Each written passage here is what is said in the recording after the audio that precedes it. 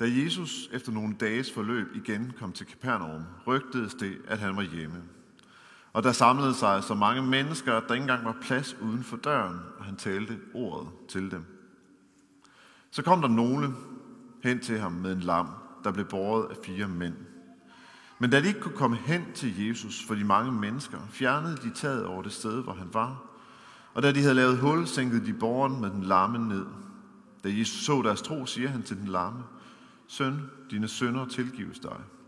Men der sad også nogle af de skriftkloge, og de tænkte i deres hjerte: Hvad er det dog, han siger? Han spotter Gud. Hvem kan tilgive synder andre end én, nemlig Gud? Da Jesus i sin ånd straks vidste, at de tænkte sådan ved sig selv, sagde han til dem: Hvorfor tænker I sådan i jeres hjerter? Hvad er det lettest at sige til den lamme: Dine synder tilgives dig, eller at sige: Rejs dig, tag din båre og gå? Men for at I kan vide, at menneskesønnen har myndighed til at tilgive synder på jorden, siger han til den lamme: Jeg siger dig, rejs dig, tag din båre og gå hjem. Og han rejste sig, tog straks båren og forlod stedet for øjnene af dem alle sammen. Så de blev helt ude af sig selv og priste Gud og sagde: Aldrig har vi set noget lignende. For nyligt så mødte jeg en nyansat direktør for arealudviklingsselskabet for Vollsmose. Og det er jo i Odense. Det er den bydel, som er kendt for at være hårdt socialt belastet. Men hun bor altså her på Nørrebro oppe i Stengade. Og hendes opgave som direktør i det her sted, det er at prøve at se, om hun kan skabe noget nyt i den her bydel i Vollsmose, som bliver løftet ud af den sociale armod, som den befinder sig i. Og så fortalte hun mig, at hun skulle holde oplæg om arkitekturens betydning for det sociale liv. Og jeg havde netop haft hende med ind i Betlehemskirken, hvor jeg havde vist hende lidt rundt. Og så står vi der, og så fortæller hun mig det, og så siger jeg så til hende: Jamen, den her kirke, som du står i lige nu, den er jo bygget af Kirkefondet. Og Kirkefondet havde en idé om, at alle de kirker, som de byggede, de skulle ikke være kæmpe store, men i stedet så skulle de være små kirker, fordi kirkens formål, det er jo, at de mennesker, som kommer ind her, de bliver lagt mærke til og bliver set. Og Kirkefondet troede, jamen det skete ikke så nemt i de store kirker, det vil nemmere ske, hvis man ikke bygger kirkerne alt for store. Dernæst så er der også sådan, at alle kirkefondskirker i København, de har tilbygget et menighedshus. Og det var også noget nyt, som Kirkefondet egentlig bibragte kirkerne i København.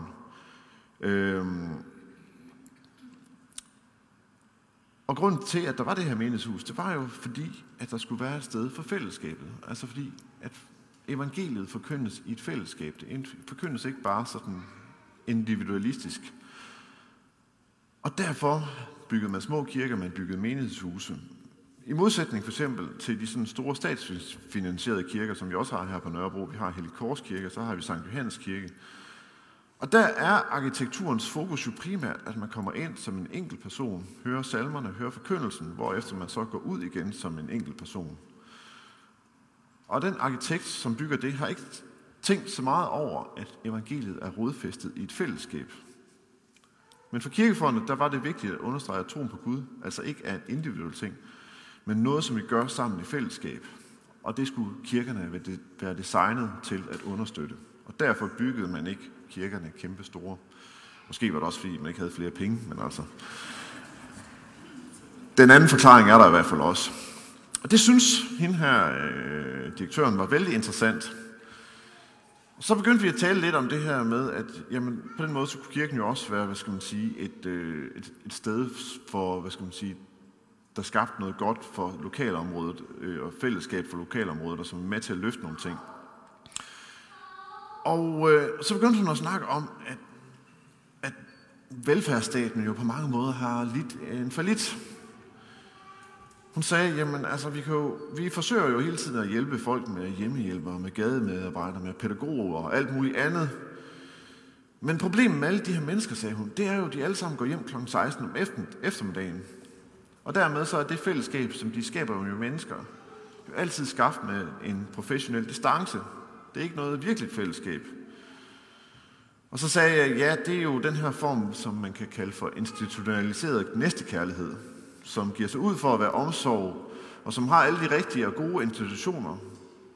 Men det batter ikke så meget, fordi at det er en institution, det er ikke mennesker. Og så sagde hun, ja, institutionaliseret næstekærlighed, det er et godt ord.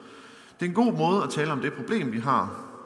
For når vi skal forandre bydele, så har vi jo brug for, at det ikke bare er institutioner, men vi har brug for virkelige mennesker, der lever og ånder og føler sig kaldet til at blive, og som har en virkelig kærlighed til de mennesker, som bor her.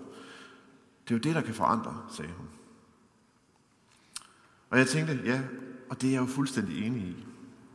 Og samtidig så kunne jeg jo også mærke, at jeg jo også selv fanget ind i den her moderne velfærdsstats tanke, hvor at det er rart, hvis man kan betale sig for alle ubehagelighederne. Men samtidig så har jeg også en længsel efter, at vi som kirke er en kirke, som er med til at skabe en kultur, som ikke bare er institutionel, men som er en varm og vedholdende kultur, hvor der er ånd. Og det mærker jeg i grunden også hos flere af jer, der kommer her i kirken. Og derfor er jeg egentlig også ret taknemmelig for at være præst her.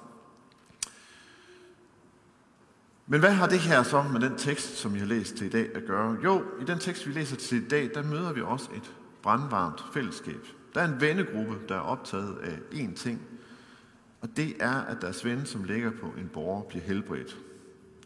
Og deres varme, den er radikal, og den er på en måde også barbarisk. De trodser et væld af besværligheder, og de ender med at begå hærværk, for at deres ven på borgeren kan komme helt tæt på Jesus. Og for at forstå, hvor radikalt det er, det de gør, så skal vi først lidt kigge på den lamme situation. Han ligger på en borger, han kan ikke bevæge sig. Han er afhængig af, at andre kan give ham mad, tøj, og han er afhængig af, at andre også kan vaske ham. Og hvis han havde levet i dag, og der var sket det, som regeringen er ved at foreslå, nemlig at der bliver indført aktiv dødshjælp, så var den her mand måske også i en situation, hvor han kunne tænke, og det er ikke bedre for mine omgivelser, hvis jeg fik hjælp til at dø. Om han har tænkt sådan, det ved vi ikke noget om. Men jeg ved, at det er fuldstændig forfærdeligt for de mennesker, som vi, hvis den her lov bliver gennemført, kommer til at stille i en situation, hvor de selv kan vælge ikke længere at være en byrde for deres omgivelser, ved at tage livet af sig selv. For det er jo bare sådan, at vi alle sammen nogle gange er en byrde for andre. Vi har alle sammen nogle gange brug for at blive båret. Og den kristne tradition, den har altid hævdet, at livet er ukrænkeligt. Og derfor er det ikke op til os at afslutte noget liv. Og dermed er den kristne tradition også fuldstændig imod at stille nogen i det uoverskuelige valg, at det ville være bedre for verden, hvis de ikke var her. Men lad os vende tilbage til manden på borgen. Han er en heldig mand, for der er et fællesskab omkring ham, der tager sig af ham. Det er et fællesskab, der har øje for ham og der ser ham. Og sådan er det i grunden ikke altid for mennesker i hans situation. For et stykke tid siden så bliver jeg ringet op af Mission Øst, som har noget arbejde blandt handicappede i et udviklingsland. Og de kunne fortælle, at handicappede der blev nægtet skolegang og andre muligheder for at udvikle sig. Og dernæst så blev de også ofte sendt væk og gemt væk på børnehjem, fordi handicappede var et tabu. Og dernæst så var de også økonomisk udfordrende. I antikken, der var det ikke meget værre, der var det ikke meget bedre. Altså filosofen Aristoteles, han har sagt, lad der være en lov, som siger, at intet deformt barn skal have lov til at vokse op. Det er jo ret voldsomt. Og i Israel på det her tidspunkt, hvor vores historie foregår, der kunne man også finde den antagelse, at handicappede børn selv var uden om det handicap, de gik rundt med. Fordi forældrene havde måske gjort noget forkert. Og således så hører vi at en historie om en blindfødt et andet sted i evangelierne, hvor folk de begynder at spørge Jesus, jamen, er hans lidelse egentlig ikke forårsaget af forældrenes skyld? Den lamme mand her, han var på den måde, så var han faktisk stigmatiseret. Han var dømt ude af en ret stor gruppe mennesker. Og i lyset af det, så har vi altså i dagens beretning at gøre med et højst mærkværdigt fællesskab. Det er et fællesskab, som på trods af besværlighederne, social finansiel pres, så vælger de at være ven med en person som i forhold til det omgivende samfund alene er med til at sætte hindringer i vejen for, at de bliver til noget. Han er jo en dødvægt. Venskabet med en taber, det understreger jo, at man selv er en taber. Men det er som om, at det her faktum, det berører ikke de her mennesker. Og derfor er det fællesskab, vi har at gøre med her, anderledes. I teksten så møder vi også et andet fællesskab. Det er fællesskab af mennesker, der er optaget af at pege fingre og bestemme, hvad der er rigtigt og ret. Og da Jesus han siger til en lamme, søn, dine synder er tilgivet, så bliver de forarvet. De kan ikke glæde sig, for de er så optaget af, at det er dem, som lever det rigtige liv og gør det rigtige. Og derfor står de bare der og bedømmer det, der sker på afstand i deres egen selvretfærdighed. Uden at være optaget af det, som virkelig betyder noget, nemlig at bringe et menneske ind i et varmt fællesskab. De 4 venner, de var optaget af det, som virkelig betyder noget. Og det var de på en meget målrettet, radikal og jo også til dels barbarisk måde, som jeg har sagt før. Fordi da de hørte, at Jesus han kunne helbrede, altså de havde hørt, at Jesus kunne helbrede, og fordi de havde hørt det, og havde den her ven, som var lam, jamen så var deres største ønske at bringe deres ven derhen, hvor Jesus er. Og da de ikke kan komme ind i det hus, hvor Jesus er på normal vis, jamen så bliver de her barbarer, de her mennesker, der laver hærværk, fordi vennen skal bare ind og møde Jesus, og så kravler de op på taget, og de laver hul i taget, og de firer den lamme ned foran Jesus. Og borgerens ironi, eller sygdommens ironi, er her, at det, som kan se ud til at svække os, tage livet fra os, faktisk her bliver til noget, der skaber en enorm styrke og et utroligt stærkt venskab. I filmen Ringenes Herre, der har vi fællesskabet om ringen, som er et fællesskab, der bliver stærkt af deres fælles vision om at frelse verden fra den onde Sauron, om nødvendigt med livet som indsats. Her har vi et fællesskab om borgeren. Et fællesskab, som bliver stærkt, fordi de her mennesker er fast besluttet på at bære hinanden i deres svaghed og bringe hinanden hen til Jesus.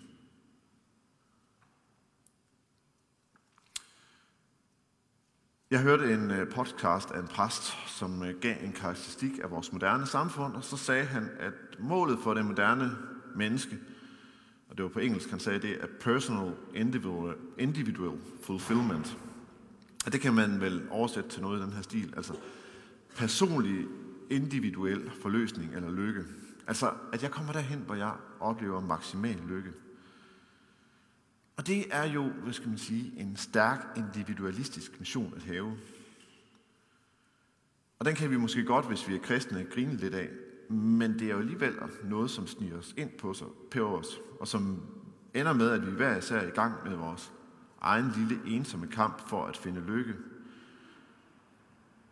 Og som nogle gange også gør, at vi holder os på afstand af det, som kan være lidt svært. Og i kirkehistorien, der har teologien jo også i nogle århundreder været optaget af, at menneskets grundlæggende spørgsmål er, hvordan jeg bliver frelst. Og det er jo i grunden et stærkt individualistisk spørgsmål. Og man kan undre sig over, hvorfor man ikke har forsøgt at stille spørgsmålet, hvordan bliver vi frelst? Hvis de 4 venner havde haft målet om den her personlige individual fulfillment eller lykke, jamen så var de jo nok ikke begyndt at bære den lamme hen til Jesus. Fordi den lamme så ud som en alt for tung klods om benet. Og det ville højst sandsynligt også betyde, at de var gået glip af oplevelsen af virkelig fællesskab og virkelig venskab. I stedet så ville de have levet ensomme liv i kampen for dem selv. Og som kirke, der har vi kaldt til ikke bare at leve for os selv, men til at være et fællesskab om borgeren. Et fællesskab, som skaber varme fællesskaber, i hvilke mennesker bliver helbredt. Hvor næstekærligheden ikke bare er institutionel, men virkelig. Og når det sker, jamen, så sker der det, at det ikke bare er de andre, der bliver helbredt. For når vi går sammen omkring denne vision, så er det, at det radikale fællesskab, som opstod den her dag omkring borgeren, det kan også opstå blandt os. Og det er jo faktisk det fællesskab, der for alvor river os ud af ensomheden og sætter os ind i et meningsfuldt fællesskab med andre. der kæmper den samme kamp. For målet med vores liv, det er jo ikke at kæmpe for os selv. Målet for vores liv er sammen at kæmpe for, at mennesker bliver bragt ind i et møde med Jesus. Og det er der, den virkelige mening med vores liv findes. Og så har jeg lige et appendix til min prædiken i dag, som jeg ikke har skrevet ned, men nede på bordet her nede i kirken, der ligger der et hilsen fra et præstepar i Jerusalem, som vi har sendt ud her fra kirken. David og Elisabeth og deres 2 børn. Og i Israel og i Jerusalem lige nu, der er der jo en voldsom usikkerhed, og der er sket det her forfærdelige angreb, og nu er Israel i gang med at tænke på, at de skal lave et modangreb. Så der er utrolige spændinger dernede, og der er jo mange danskere, der ligesom tænker, nu rejser vi hjem, fordi det er for farligt at være her. David og Elisabeth, de har bestemt sig for at blive, og det har de gjort også, fordi de tænker, jamen, det er jo nu for alvor vigtigt, at vi er et fællesskab dernede, der bringer folk hen til Jesus. Så de ser, at verden kan se ud på en anden måde, at der kan være en anden vision end blot hævn og krig, men at kærligheden faktisk også kan sejre. Vi skal bede for dem lidt senere i gudstjenesten. Lige nu så vil jeg bare lige bede en kort bøn for os som kirke, og så går vi videre til, til at der skal være lovsang, og man kan gå op og knæle heroppe ved alteret. Man kan også gå op og få forbøn op under orglet. Man kan tænde et lille lys i en af Jakobstigerne, hvis der er nogen, man særligt har lyst til at bede for. Og man kan jo også i dag måske særligt tænke på David og Elisabeth. Ja. Kære Gud, tak fordi du er her, og tak fordi du kalder os til ikke bare at søge os selv, men til faktisk at søge den anden og søge den her verden. Og tak fordi du kalder os ind i fællesskabet, hvor vi sammen er optaget af at bringe verden, os selv og hinanden hen til dig.